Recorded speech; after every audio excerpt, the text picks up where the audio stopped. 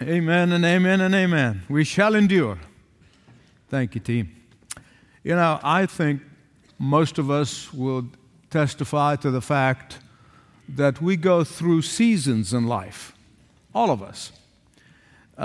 We go through different seasons. If you are over 20 years old, you've already experienced some of those seasons. Even the younger ones. You experience seasons of testing, seasons of trial, seasons of struggles, and seasons of puzzlements, and also, yes, seasons of joy. Some of you are going through those seasons right now and experiencing those crushing moments. Or you could be facing health issues. Some of you are facing relationship problems. Some of you are facing family troubles. Some of you are facing financial crisis. Whatever it is, it comes regardless of your spiritual life, regardless of your prayer life, and it happens regardless of your godly life, and regardless of all of these things. Adversities come to all of us, and we experience those seasons. For believers, those seasons of adversity are not without a purpose. They're not without a purpose. They have a purpose. Those seasons cannot magically disappear just because we want them to disappear. Those seasons happen for a reason. I think it's up to us. It's up to every one of us when we go through these seasons is to ask, Lord, what is it you want me to learn? I have done that in these seasons of my life. I'm always saying, Lord, just teach me whatever you want to teach me. I want to learn from it. I want to grow from it. What purpose are these things serving in my life? Reveal that to me. Sometimes I would pray, I said, Lord, I want to glorify your name regardless of these seasons in life. Sometimes the Lord reveals to me what they are. Sometimes He doesn't. Sometimes He reveals to me that there's certain pride in my life that He's trying to purge out of my life. Other times He wants to show me that to remove my self-sufficiency that I may have come to rely on. Other times He's trying to install in me an absolute and total reliance on Him and Him alone. Other times is to bring me closer and press me closer to His heart. Please hear me right, this is important. I know that when the cold wind of winter blows on your circumstances, you must cling to God even more. You double down. You don't compromise. You don't do what the devil wants you to do. Or what Job's wife tried to get him to do. Curse God and die. To be sure, when the blinding wind and the icy grip of winter season gets hold of us, none of us like it.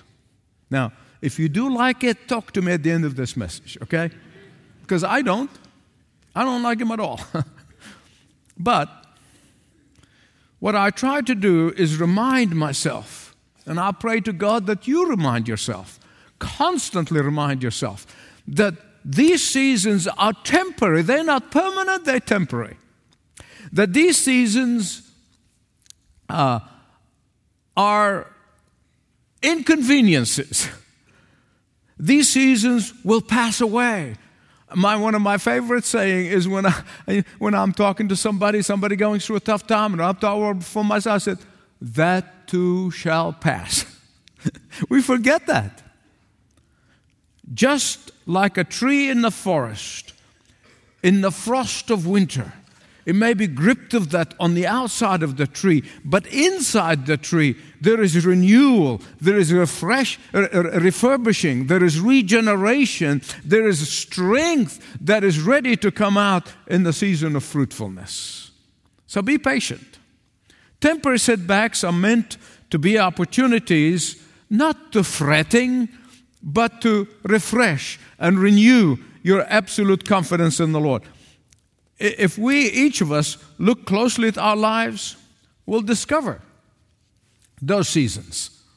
Think carefully. Seasons of sunshine, and yes, there are seasons of rain. There are seasons of blessing, and there are seasons of blasting. There are seasons of fruitfulness, and there are seasons of dryness. Even churches go through seasons. We're reading the book of Acts, also reading the chronological Bible with me. We come at that point in the book of Acts, and you see it is happening in the book of Acts. There's a season of growth, then there's a season of consolidation. There's a season of growth, and there's a season of consolidation. It happens in individuals and churches. The important thing is, what you do during those seasons of dryness is to cling to Jesus. Can I get an amen? In the Middle East, we have a saying. It goes something like this. Patience is a tree. Its roots are bitter, but its fruit is sweet. Here's a common mistake that some believers make, and beloved, I made them. And I, on my face, is thanksgiving every day that God overruled. But here's a mistake. Listen carefully, because you're going to think carefully upon your life. You'll probably try to make those mistakes. I'm saying try because some of you might not have. But it's a mistake that that all of us are prone to do. And it is this: to make permanent decisions based on temporary circumstances. Did you get that? We make permanent decisions based on temporary circumstances. That's a big mistake that sometimes we fall in that temptation. And if I manage to contribute anything in your life today, if there's one item, one issue, one thing that I am, by the grace of God and the mercy of God and the Holy Spirit of God, that I am making today for you, is this: please don't make permanent decisions based on temporary circumstances. Can I get an amen? Thank God Naomi did not make that mistake. She took the only cure for her temporary circumstances. She went home. She went home. She took the only cure for her family's consequence of taking short circuits and shortcuts. She went home. Beloved, you know this, but let me repeat it. You are always welcome home to Jesus. You are always welcomed home to Jesus. Whenever you turn to Him, His arms are always open. In the first message of chapter 1, for those of you who are not here, we looked at the first message and we saw very clearly in the winter season of Naomi's life, she trusted in the living God.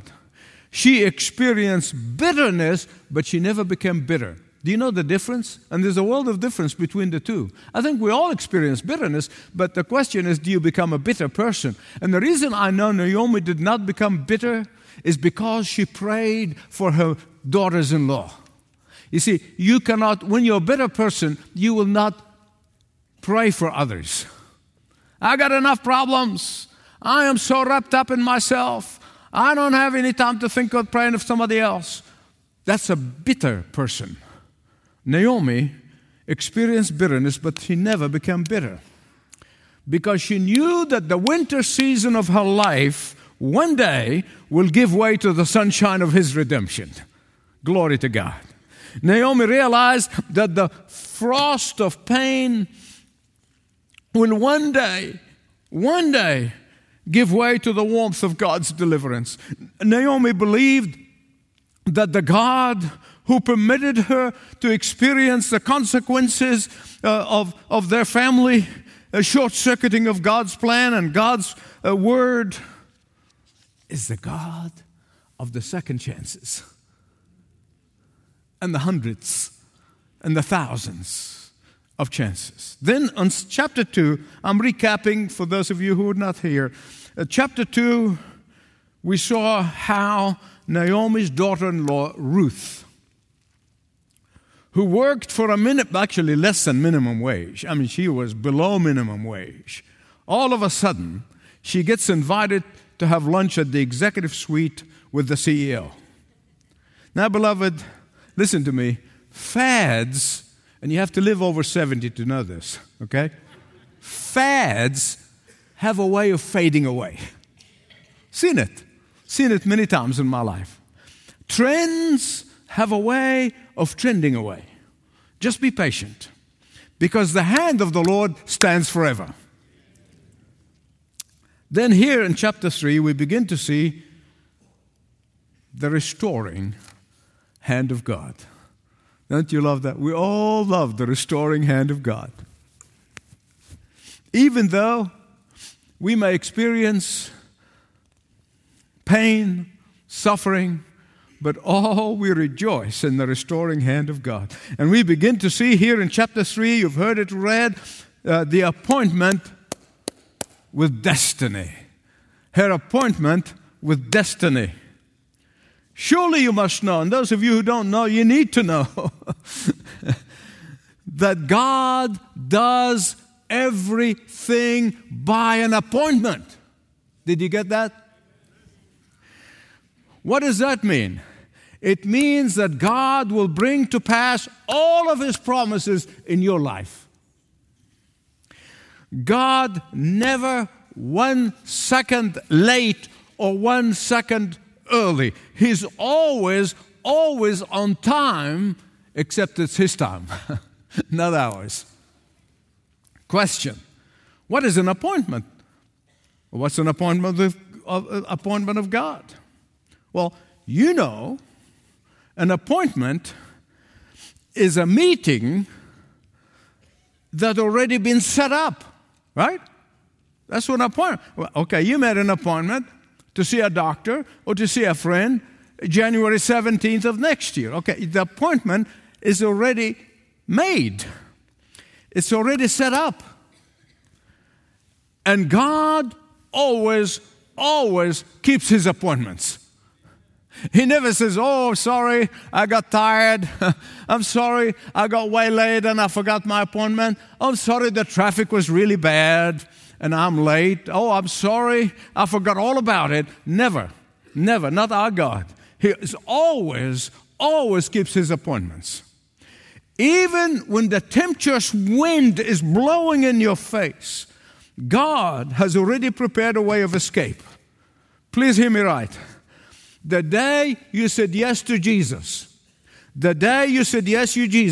you received an appointment with destiny. That is an appointment for destiny. Now I want to repeat this. The day you said yes to Jesus, you have received an appointment with destiny. Let's repeat that. The day you said yes to Jesus, you received an appointment with destiny. Because God always keeps His appointments. Why Naomi was going through this incredible pain and loss and suffering. Her husband and her 2 sons.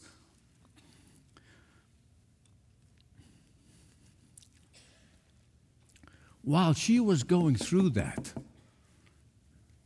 God was working things out for her appointment with destiny. When Naomi was going through the frosty winter, God was preparing the warmth of the sunshine. Listen to me. Your blessing may not come the way you expect it to come. Your blessing may not come through the individuals or people that you thought would come through. But when God is in charge in your life, rest assured He keeps His appointments.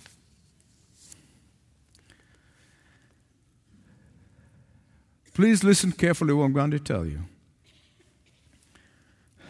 You see, God synchronizes His answers to accomplish His purpose. And that's very hard to accept. I know that. But just remember this. Wherever you are, whatever circumstances you're going through right now, remember that God is synchronizing in order to accomplish His purpose. I want to illustrate this.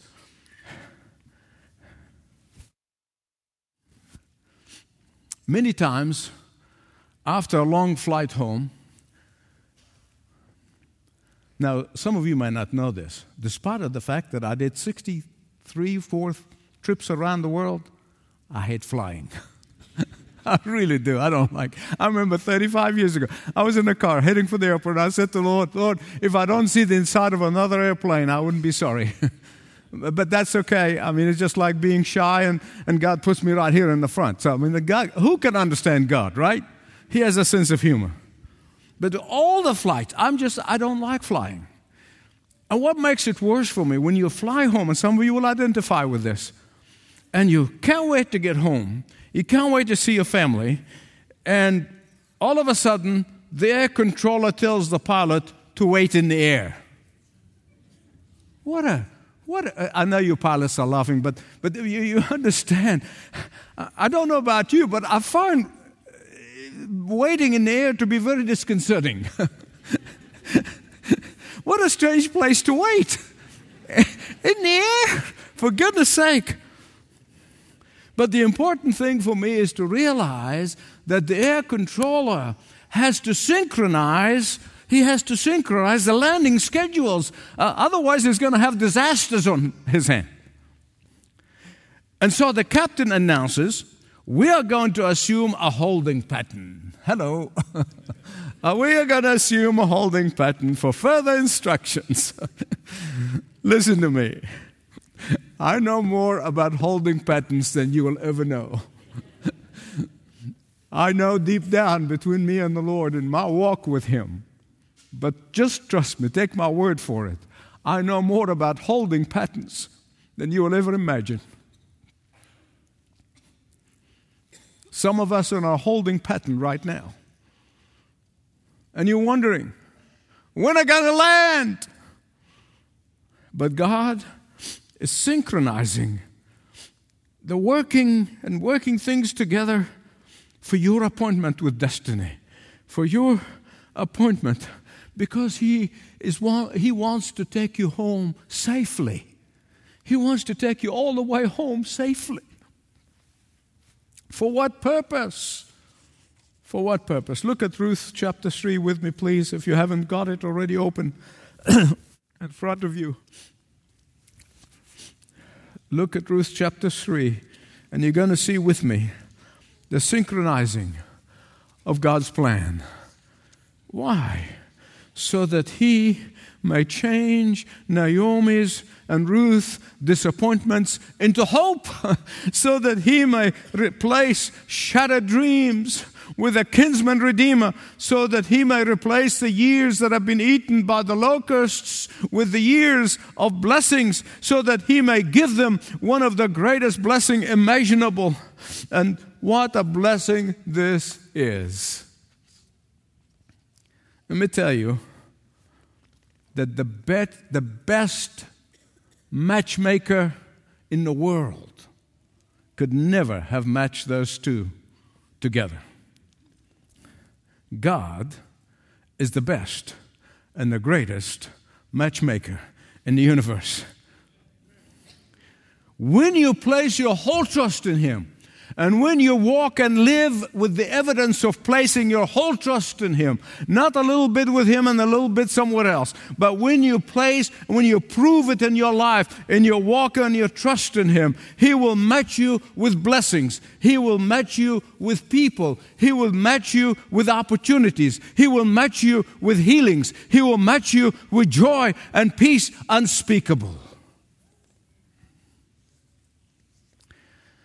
I wonder how many of you, oldies, you'll understand what I mean when I ask the question. How many of you will confess to watching the film Fiddler on the Roof? I'm sure the kids are saying, what? Fiddler what? I know. When Streisand sings, she's not one of my favorite people, but that's personal quirkiness and whatever it is.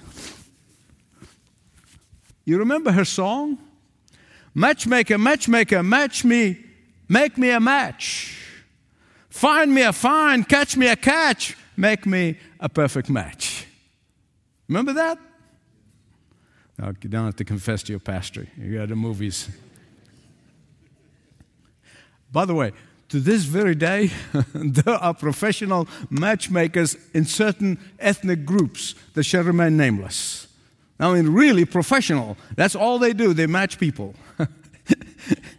Even with all these modern dating sites, I just heard the other day that these professional matchmakers in certain ethnic groups, alive and well, have not eliminated that profession. And when Naomi discovered that this man Boaz, the man who showed kindness to Ruth, is a kinsman, she popped the champagne. Well, they didn't have champagne back then, but in reality, being rich and influential, it did not hurt. It did not hurt. Naomi immediately knew that this was going to be a match made in heaven. And literally it was. Literally it was. Here is my personal view. And you know what to do with my personal view, right? You all know that. You know what to do with it. With $10, we'll give you a cup of coffee at Starbucks. Do with it what you want. Beyond marrying for money, Naomi knew that Boaz's character was implicitly to be trusted. She knew right away. Look at verses 2, 4, and 18. You'll see that very clearly. Naomi, who had been through so much pain, knew immediately that Ruth and Boaz are a real match. Her experience of pain and failure and compromise and short-circuiting of God's word and God's plan helped her to recognize that these two lovebirds shared a common moral excellence, loyalty, and character.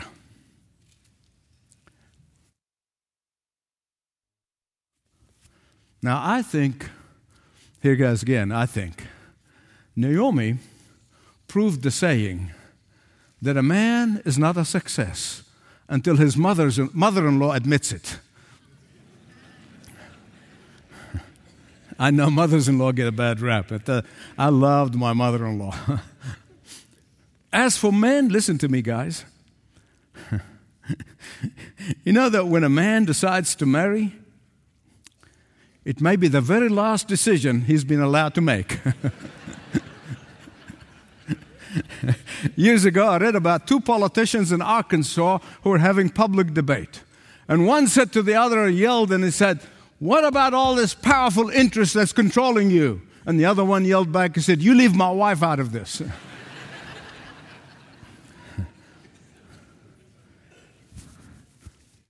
Here's something you need to know about the culture and the history of the day. I'm making an issue of this, and I'm going to explain to you why.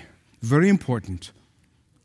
For Naomi to try to broker the marriage between Boaz and Ruth, for her to broker this marriage between her widowed daughter-in-law, Ruth, was perfectly normal. That was the done thing at that time. Back then, in those days, parents matched their children when they were young. And that is why if a girl would grow up and if she's 12 years old and somebody tried and said, no, she's spoken for. She's spoken for. Why? Because parents got together when the kids were young and they talked about the kids' strengths and weaknesses and they matched them together. That's how it was. Is different from our day. You see, in that culture, they were not having dates at the disco or dates in the clubbing or go clubbing or have a passionate moment in the movies. They did not have a macho ride in his convertible. They had no opportunities to hold hands at the moonlight. There were no flexing of the biceps and impressing her about how much he can bench press. On the part of the woman, it was not impressing him with that she wears size 0. I just found out that there's a size 0. I heard, I couldn't believe it. I said, really? What is a 0? Or the makeup, or the this or that or the other thing. But enough of that. Mother Naomi knew these two had something far more in common than all the artificial and shallow things that we measure, by which we measure today. Above all, she knew that God is at work. God is at work. Say it with me. God is at work. Boaz and Ruth, excellent character, integrity, honesty, and loyalty. That is all she could see. But there's something else I need to point out to you, and I told you this, verses 3 and 4. And I'm telling you this because some of the liberal commentators don't read them. I'll read them for you, because at least I can poo-poo them, because they're foolish. They don't believe the Bible, but they still write commentaries on books of the Bible. I don't know why, but here's what they did. These liberal theologians missed the whole point altogether. Because they try to interpret a 3,000-year-old incident in the light of the 21st century immorality, in the light of the 21st century so-called sexual revolution, in the light of 21st century moral sleaze, in the light of this promiscuous culture. That's why they interpret the entire Bible that way. And they interpreted Ruth approaching Boaz as she's asking for sexual favors. I told you that they absolutely do not understand the context of the culture of the day, because that could not be further from the truth. The morality and the character of these two is absolutely unquestionable.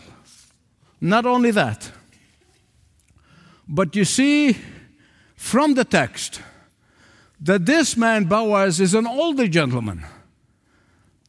Ruth is a much younger woman. Boaz did not want to put Ruth on the spot by proposing marriage to her, because he did not want to risk being rejected. I'm going to explain that to you in a minute. You see, the man's stature in society, the man's stature in the culture and in the town could never be turned down. So he did not want to put Ruth on the spot. And look at verse 10, chapter 3, verse 10. That is why he said to her, "May you be blessed by the Lord, my daughter. You have made this last kindness." What kindness? What kindness is he talking about? What kindness? Her kindness in saying to him, in effect, that's what she did. She was saying to him, "It's okay to propose to me." Hello? It's okay to propose to me. That's really the cultural way of the day. It's okay to propose to me. This is what's all about. This is what's all about. May the Lord bless you, my daughter. You have made this last kindness greater than the first, in that you have not gone after young men, whether rich or poor. Now, please hear me right. Hear me right on this one. It's very important that you understand. I'm going to repeat. A man of Boaz's stature could not have been turned down by Ruth had he proposed to her.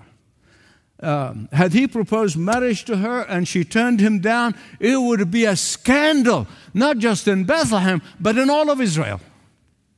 And that is why he was so thankful when Ruth made it clear that it is okay to propose to her, that she will accept his proposal.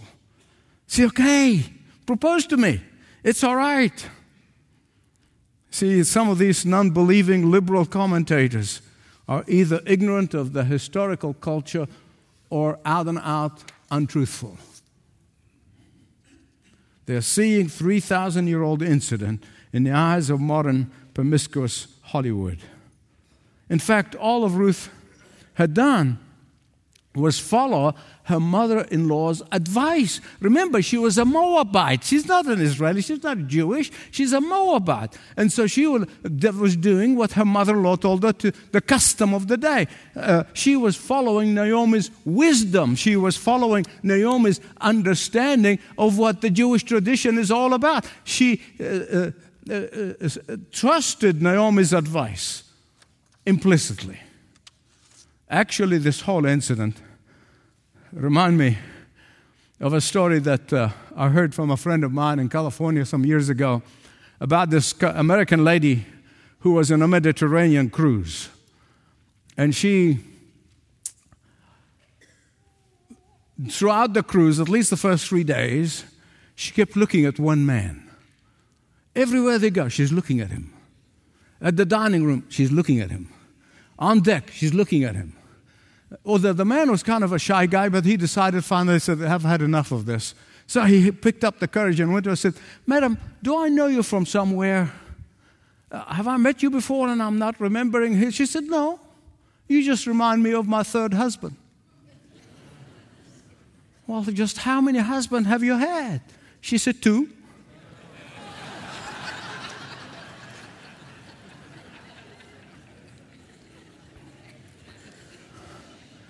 This is a very subtle way of communicating. Men are not very good with subtleties. Women run rings around us on this. And that's all Ruth is doing. She was subtle. She said, hey, you remind me of my ex-husband. In fact, Maxie Dunham tells a story about 2 elderly couple in a retirement home, and both of the man and the woman never married before. They've always been single all their life. But they began to spend time together. And they really, as they spend time together, all of a sudden, probably in their first time in all of their life, they really began to develop some warm relationship, and the gentleman recognized his attachment for the first time. You know, his heart was beating up a little harder, but he was extremely shy. He just cannot open up and tell her how he feels about her. Like most men, as I said, they're not very good with subtleties. But after a few anxious moments and anxious days, he picked up some courage. He picked up enough courage to go and knock on her door. When she opened the door, he blurted out, he said, let's get married. She threw her hands up in the air. She said, what a great idea, but who would have us?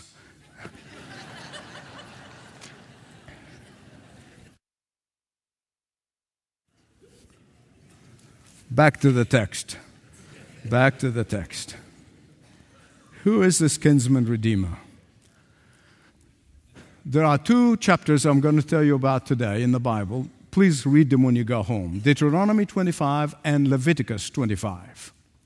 You see, in Deuteronomy 25, God is the one who communicated to Moses these instructions. And that is, when a man dies, his brother takes his wife as his own. This was done for several reasons. God wants to preserve his own people, the Israelites. He wants to preserve them as a nation. Secondly, he wanted to save a widow from public humiliation. And thirdly, he wanted to basically raise up the offspring of his brother. Now listen to I know some of you know this, but there is a sense of ludicrous in me that comes out when I read the scripture. And a sense of ludicrous in me was saying, I wonder if the brother kind of had a hand in whom his brother marries. Thinking, well, if he keels over, I'm going to end up with her.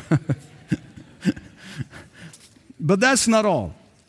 In Leviticus 25, it tells us that the nearest of kin is to redeem not only the property, because as you remember in the book of Acts, God divided the promised land depending on clans, depending on tribes. And so he is not only to redeem the land, but redeem the person. Therefore, the kinsman redeemer acts to set free the member of the family. Why? Because most often, back then, if there is no family support and a husband dies, and a woman is suffering from financial hardship, she ends up going into slavery. In other words, the kinsman redeemer acts as a trustee. The law of God made these provisions as to remind them of their collective responsibilities to each other. Because among the people of God, the responsibility toward each other stems from, flow out of the covenant relationship that they have with Yahweh. This law intended to be a reminder for all of them that they do not own anything God does. They are mere managers of God's properties. They are entrusted by God for His resources. Everything they had belonged to God, and they must use it for His glory.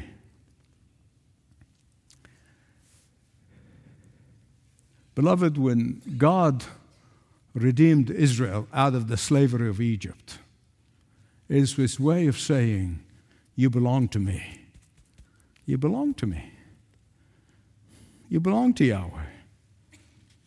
And now He tells them, you are responsible to redeem each other. One of the greatest characteristics of our kinsman redeemer God is that He redeems us from the penalty of sin.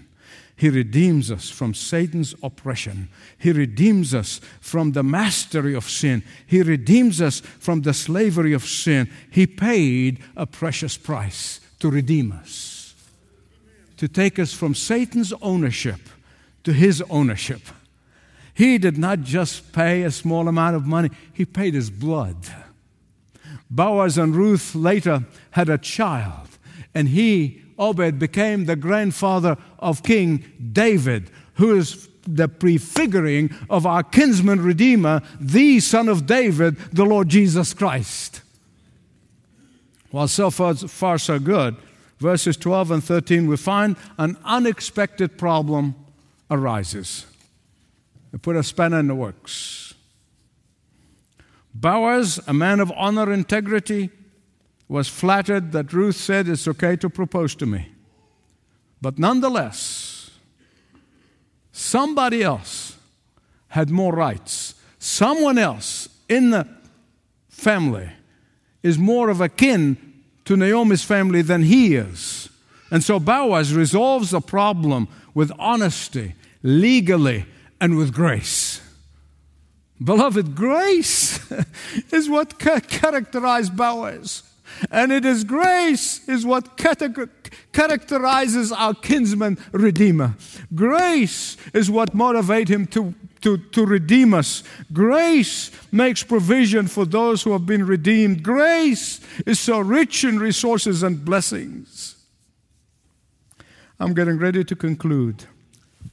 So I want you to listen. I want you to listen very carefully. This is the best part. While Boaz was a fine kinsman redeemer, was as fine as you find on the earth, but he has nothing on our kinsman redeemer. He has nothing. For our kinsman redeemer brings us forgiveness. Our kinsman redeemer calls us his children. Our kinsman redeemer enters with us into our seasons of pain. Our kinsman redeemer provides for us our safety. Our kinsman redeemer walks with us in our fiery furnace. Our kinsman redeemer never leaves us nor forsakes us. Our kinsman redeemer keeps us secure in the hollow of his hands. Our kinsman redeemer acts like a fortress and a tower of strength. Our kinsman redeemer never slumber nor sleep. Our kinsman redeemer rides the cloud for our help. Our kinsman redeemer has his everlasting arms underneath, and you could never go for a free fall. He is our shield. He is our shield, our defense, our protector, our provider. He's our stronghold. Ultimately, our kinsman redeemer will welcome us at the marriage supper of the Lamb. Our kinsman redeemer is the bridegroom for his bride, the church. And he has pledged and promised that he will present us to his Father on that great day without blemish or spot. Glory to God. Glory to God. He doesn't start something, never finishes it. He who began a good work in you is able to bring it to where? To completion. Will you stand up with me, please?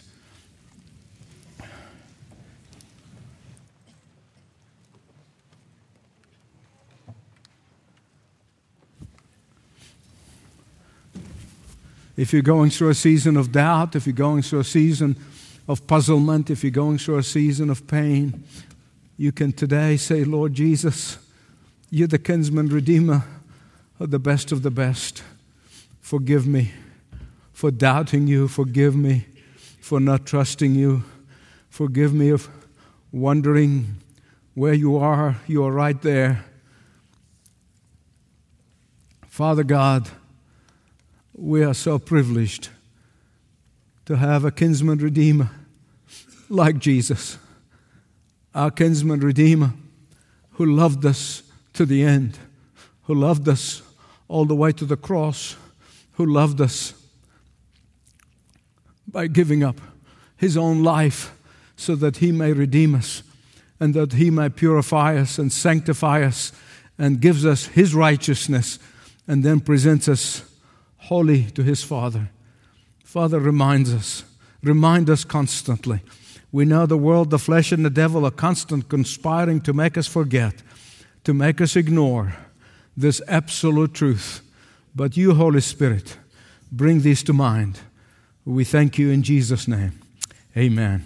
Amen and amen. Thank you, Jeremy.